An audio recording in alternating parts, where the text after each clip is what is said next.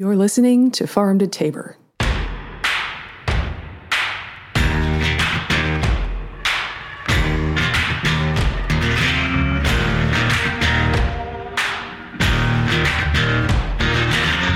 In early 2018, in a small town called Parrish, Alabama, just northwest of Birmingham, the smell was everywhere. 10 million pounds of sewage sludge and rail cars were on a routine trip to a landfill when the town of West Jefferson, the next town on the rail route, said no more sludge was allowed to pass through. Parrish had no such laws on its books, so while the sludge's owners worked on another way to get to its landfill just 25 minutes away, Parrish got stuck with the rail cars on a section of track in a residential area, and they didn't move for days, and then weeks. The train cars finally left 2 months later. The burning question is, in a town of this size, where did all that shit come from? The answer, 1,000 miles away in New York City. New York City makes almost 500,000 tons of sewage sludge per year. They used to just throw it in the ocean until 1988. That's frowned upon now, so it needs to go somewhere else. Because there's so much of it and the city has a lot of resources to move it, New York City sludge goes unusually far for sewage. It's loaded onto trucks and train cars and hauled to farms in upstate New York, Pennsylvania, Virginia, even Colorado and Alabama.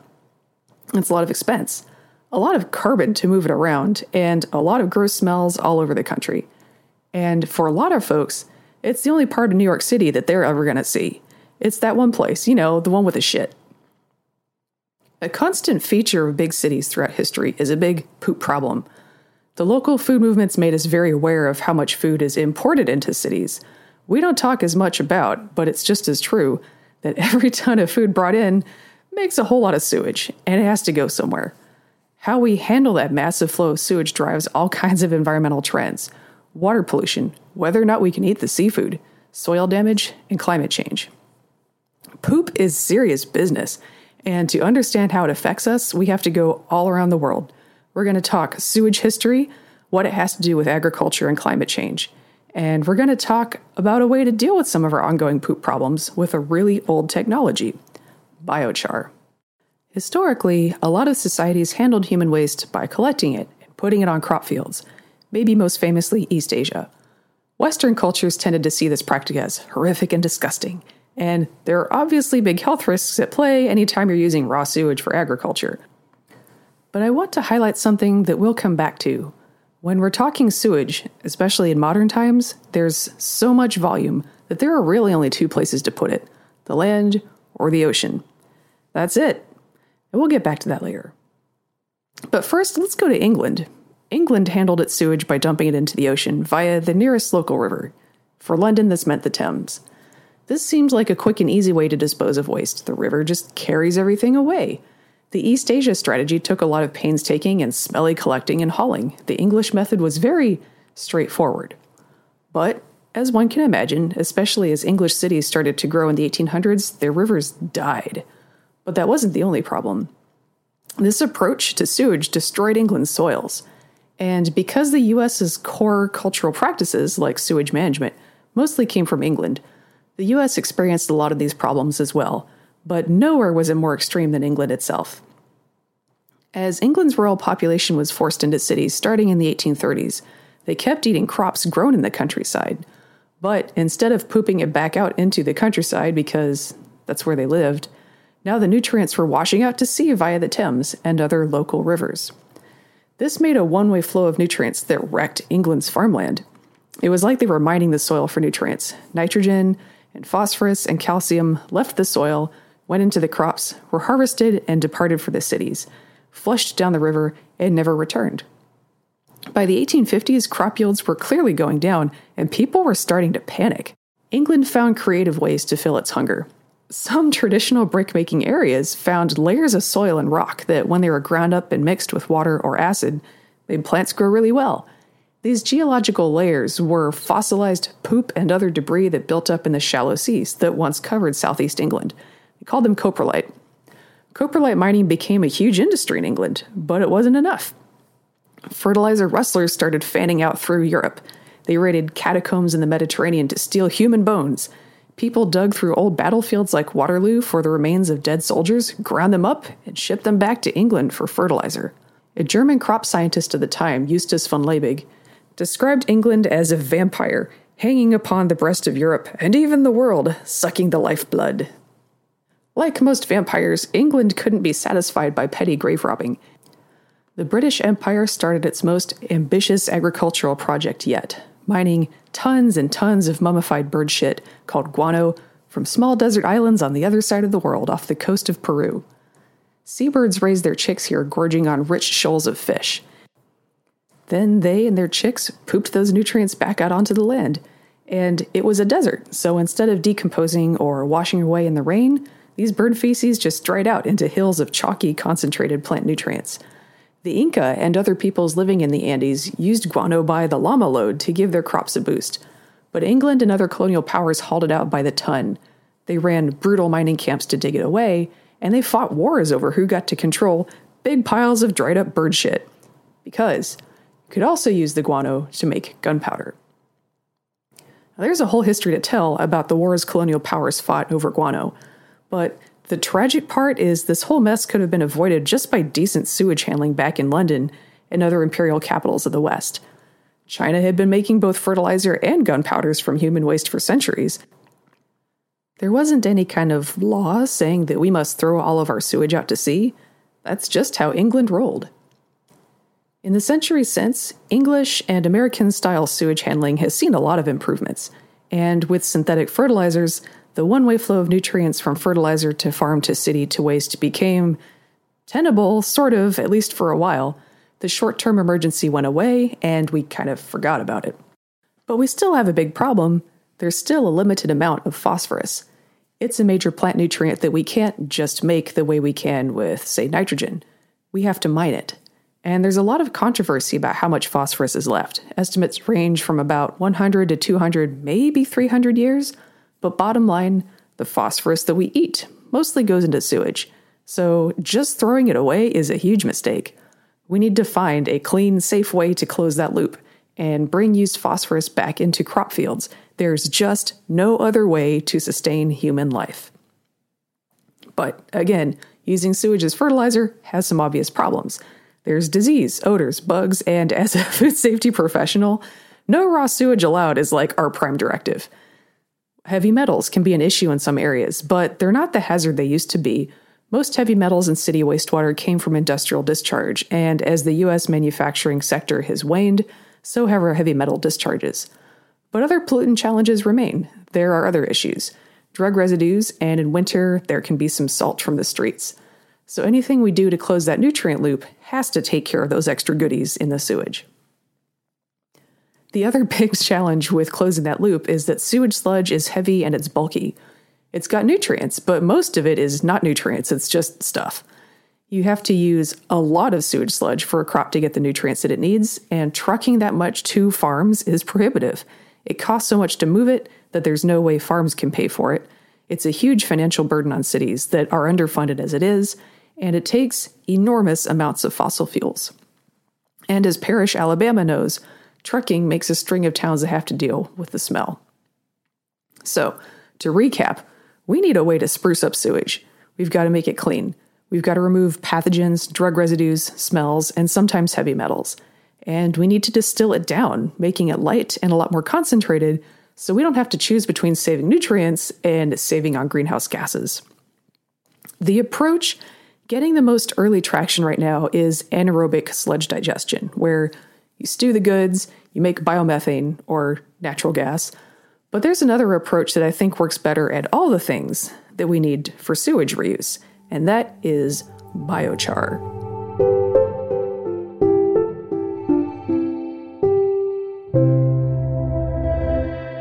How do I love biochar? Let me count the ways. It does roughly the same things that anaerobic digestion does. It's just better at it in every possible way, in my humble opinion. Anaerobic digestion's big selling point is twofold. It cuts down on sludge volume by turning a lot of it into a combustible gas that then you can use for energy. But biochar also does both those things. It's just better at it. The way you make biochar is by heating up stuff to temperatures where it would normally burn, But you do it in a closed vessel, so there's no oxygen, and it can't burn. So instead of burning, it just gives up gases that you can burn on site or truck and pipe around, just like with natural gas. This heating process, by the way, is called gasification, or pyrolysis. Biochar, which is just short for the charcoal made from biological materials, is the solid, blackened leftovers after all the stuff that can turn into gas has left. Anaerobic digestion concentrates sludge down to something lighter and richer in nutrients. Somewhat. Anaerobic digesters can reduce sludge by half, at the absolute max. Meanwhile, biochar easily reduces mass by more like 50 to 70%, offering huge savings in fossil fuel use and trucking costs over anaerobic digestion. Now let's talk about after processing. The leftovers from anaerobic digestion are still mostly water. They still have to be dried, which takes a lot of energy, before they can be sent to their final destination. And dried anaerobic sludge is still not good for much. It is less nasty than raw sewage, yay! But it still has pathogens, drug residues, and a lot of smell. You can't use it on food crops. So even after going through all that fuss of anaerobic digestion, a lot of municipal treatment districts find that they still have to pay to dry and haul away tons and tons of stinky sludge that nobody wants. With biochar, on the other hand, smells, pathogens, and drug residues don't survive the charring process. For those places that do have problematic levels of heavy metals in their water, biochar concentrates the sludge down enough that extracting the heavy metals from the char, or just landfilling it the way it is way more doable than it is with anaerobic digestion or with raw sludge.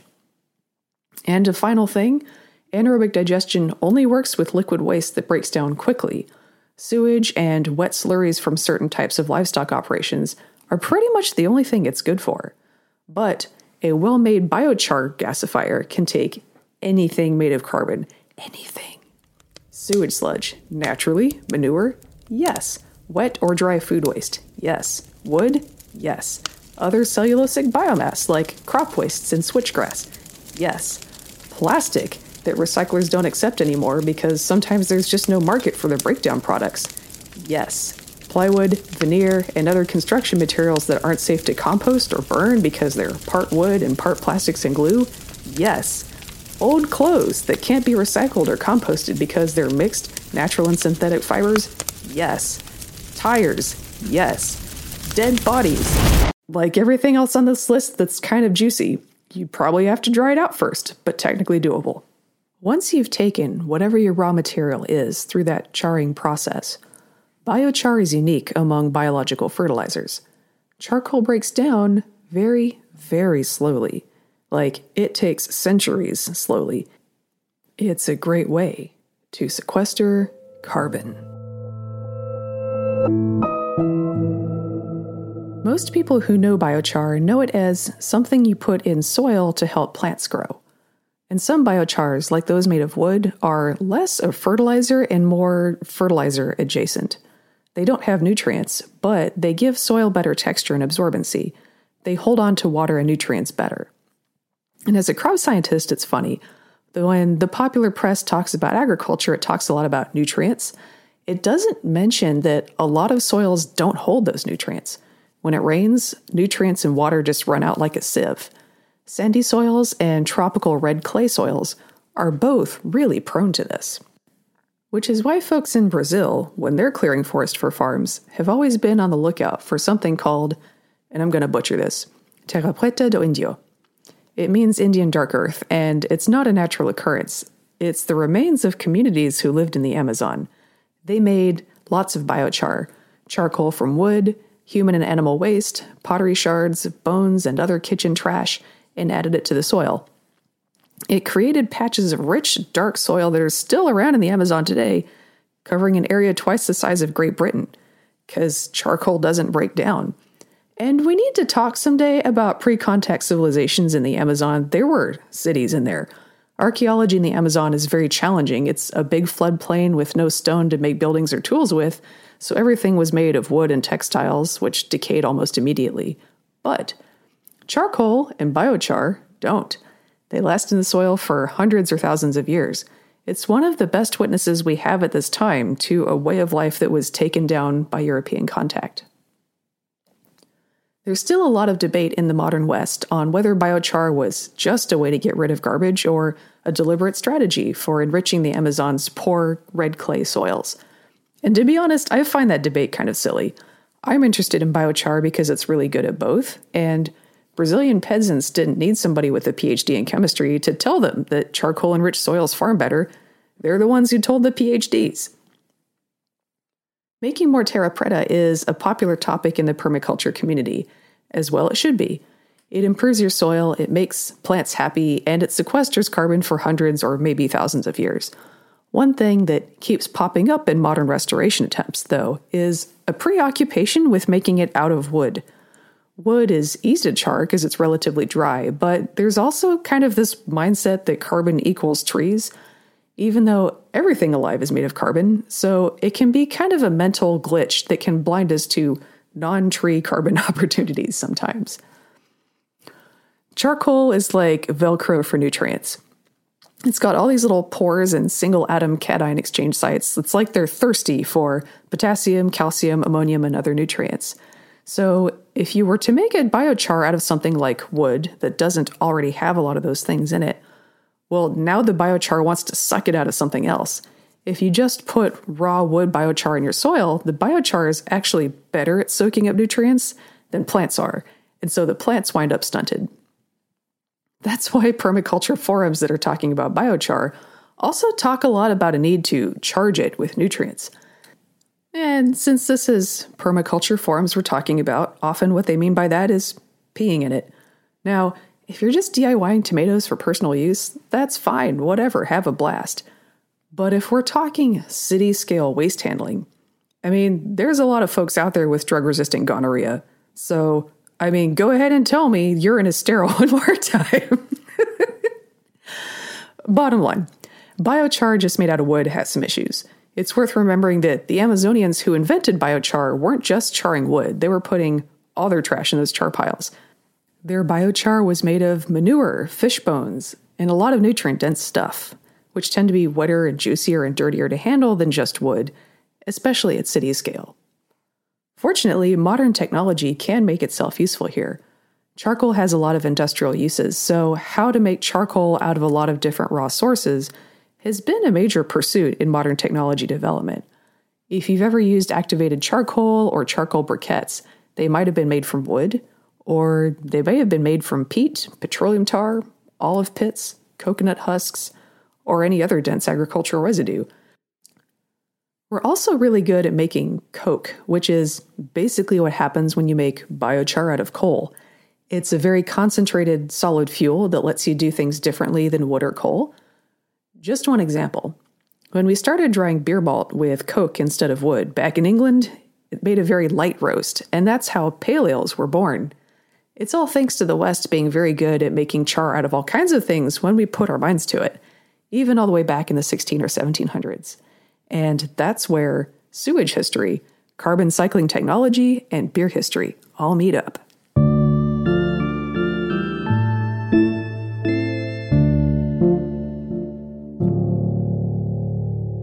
So, we're really good at making various kinds of biochar at large scale in a modern context, and we have been for a really long time.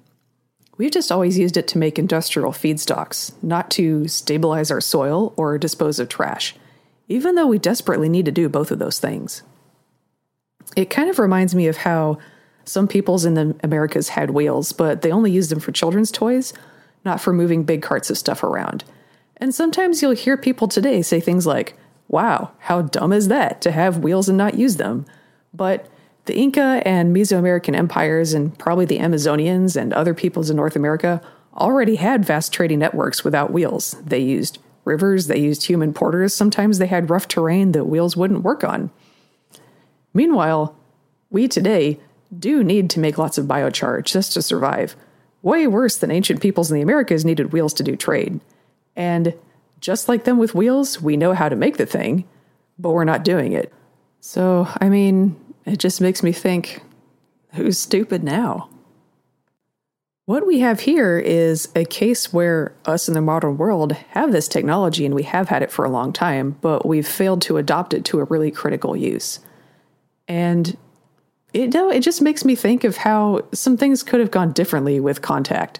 If adventurers going to Brazil had done some more exploring and less conquering, Europe could have learned about biochar 500 years ago and using it for sewage treatment 500 years ago instead of yesterday.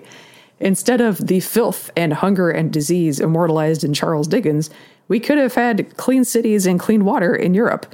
We could have had healthy crops instead of raiding battlefields for the bones of boys killed in action, and then getting a bunch more young men killed in wars over farmland and piles of bird shit. And I think that's one of the most interesting things about biochar. It explodes the myth of technological progress. This idea that good tech ideas will always get adopted, that new technologies are the driving force behind how civilizations change over time, and that new technology always drives change in a positive direction. Biochar is a bomb-ass technology that, in the West, has gone practically nowhere.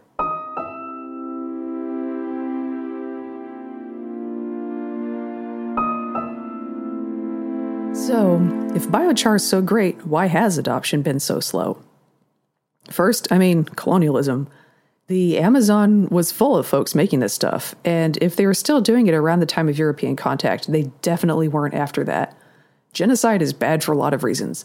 But for the techno-optimists out there, we need to remember that technology doesn't exist independently of the people who make it, who know how to do it, who can teach others how to do it. Without smart people who know what they're doing, technology is dead, and that applies to all civilizations and societies. If you want a great modern example of this, we were making Apollo rockets in the United States just 50 years ago, and today we don't know how. We have all the parts. We know what they did and we know what they look like, but for a lot of those rocket components, we don't know how they got made. There are so many parts in an Apollo rocket that it turns out we just never got around to writing down how each one gets made. Sometimes they just handed out specs to machinists and technicians who made their parts using personal know-how that never got written down. We can guess how it was done, but we don't know. And that was for a huge, really well-documented project only 50 years ago. The descendants of the Terra Preta makers are still out there, just not in the way that they were before. Disease and war destroy their communities, turning them into refugees. Their way of life changed from sedentary farming and city dwellers into always being on the move, using slash and burn. Without being able to stay in one place, you can't keep tending and creating rich soils. Just like knowing how to make Apollo rocket parts, that day-to-day hands-on know-how died with the people who did it. Second, the rediscovery of biochar in modern Western science is only about 10 or 15 years old. The modern engineers who make the equipment are still learning how to best char down all these different materials, from sludge to food waste to tires, and how to make equipment that's flexible and dependable. 2019 is a really cool time to be alive because that period of having to figure it out before you can actually start using it is at its close. We are now ready to move forward. Third, municipal waste handling is a big blue chip project that you really want to work right the first time. There are only a few engineering firms that do those kinds of builds, and they locked down a waste treatment model that worked great back in the 60s, and they're not going to suddenly start doing it differently unless they're customers. Cities and townships tell them to do it different. And the folks in city government with the clout to demand major procurement changes like that usually aren't young, ambitious engineers with an appetite for an adventure. Fourth, the folks who make anaerobic digesters are really great at marketing anaerobic digesters. They're getting their proposals out in front of cities and engineering firms so that when a city does want to try something different and eco-friendly, the one thing they know about is anaerobic digestion. And that, dear listeners, is why we podcast about biochar. You got to get out and preach that good word. Fifth and final reason, biochar is a sustainable natural soil amendment that builds soil fertility, it boosts yields, it sequesters carbon, and is realistically the only way we're ever going to avoid hitting peak phosphorus. This is clearly such a great fit for organic farming. Well, it should be. Organic regulators only allow chars made from wood and plant materials, and sometimes animal bones. These things, farmers for the most part don't want to use them because these chars are so low in nutrients that they actually pull nutrients away from plants. You have to add a lot of compost or manure or other fertilizers to make these biochars useful. And at that point, Most farmers are going to just add manure or fertilizer and skip the biochar entirely. It's just not that useful of itself. But chars that are made directly from manure or sludge don't have that problem. They already have those nutrients in them, and they have plenty to give to the plants. But USDA Organic says that if you use these on your farm, you lose your organic certification. And funny enough, it's not even because of legitimate concerns with hygiene or heavy metals, which can crop up from these sources if they're not made well. It's because, I shit you not, they claim, but farmers would never char manure. Which is really interesting because farmers charring manure is exactly how this all got started, about 1,000 years ago in the Amazon. We've known that this charcoal was not just wood, but a lot of human and animal poop making up that terra preta since at least 2003. That's how these towns and cities handled lots of human waste in a tropical environment without dirtying up the rivers that their food and water came from.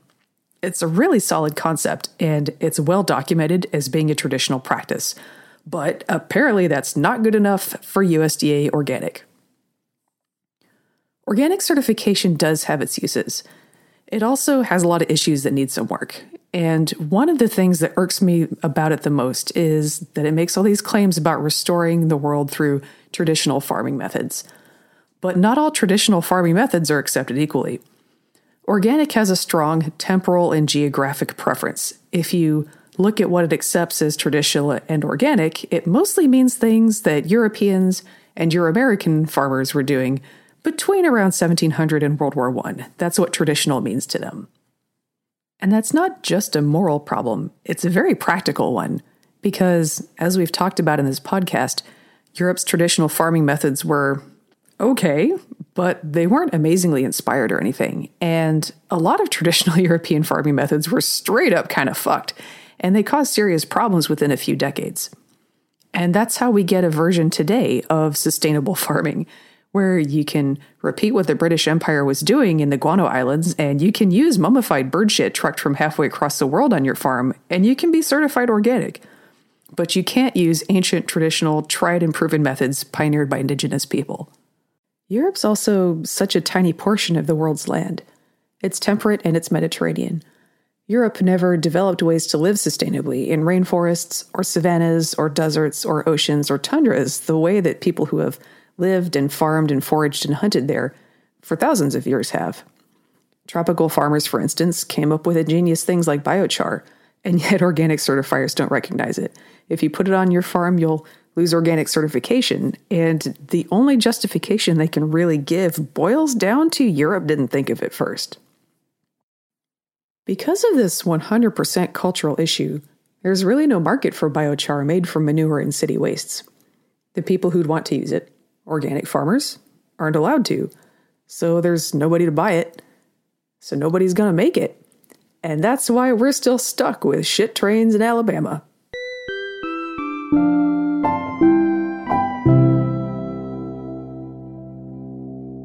That's this episode of Farm to Tabor. People ask me all the time if it's worth it to buy organic, and nobody wants a 20-minute answer to that question. We would really like something quick and actionable. But in the end, I think a lot of our food and agricultural problems boil down to cultural chauvinism by Europe and its descendants. And like it or not, organic is kind of just behaving like another face of that right now. It's frustrating because the food industry has really given us this idea that you can change the world by changing what's in your shopping basket. And there is some real power in that. I don't want to talk it down. But at the same time, if that's your one way of making change, then all you can do is pick from the choices that someone else gives you. And sometimes those choices suck. So stay alert. And if you ever get a moment to yell at the organic industry for being a cesspit of imperialism, give them hell from me.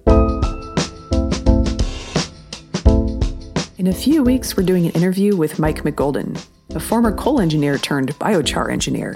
He runs around full-time trying to convince people to make biochar, so he's got a great vantage point on how we're doing and adopting it globally.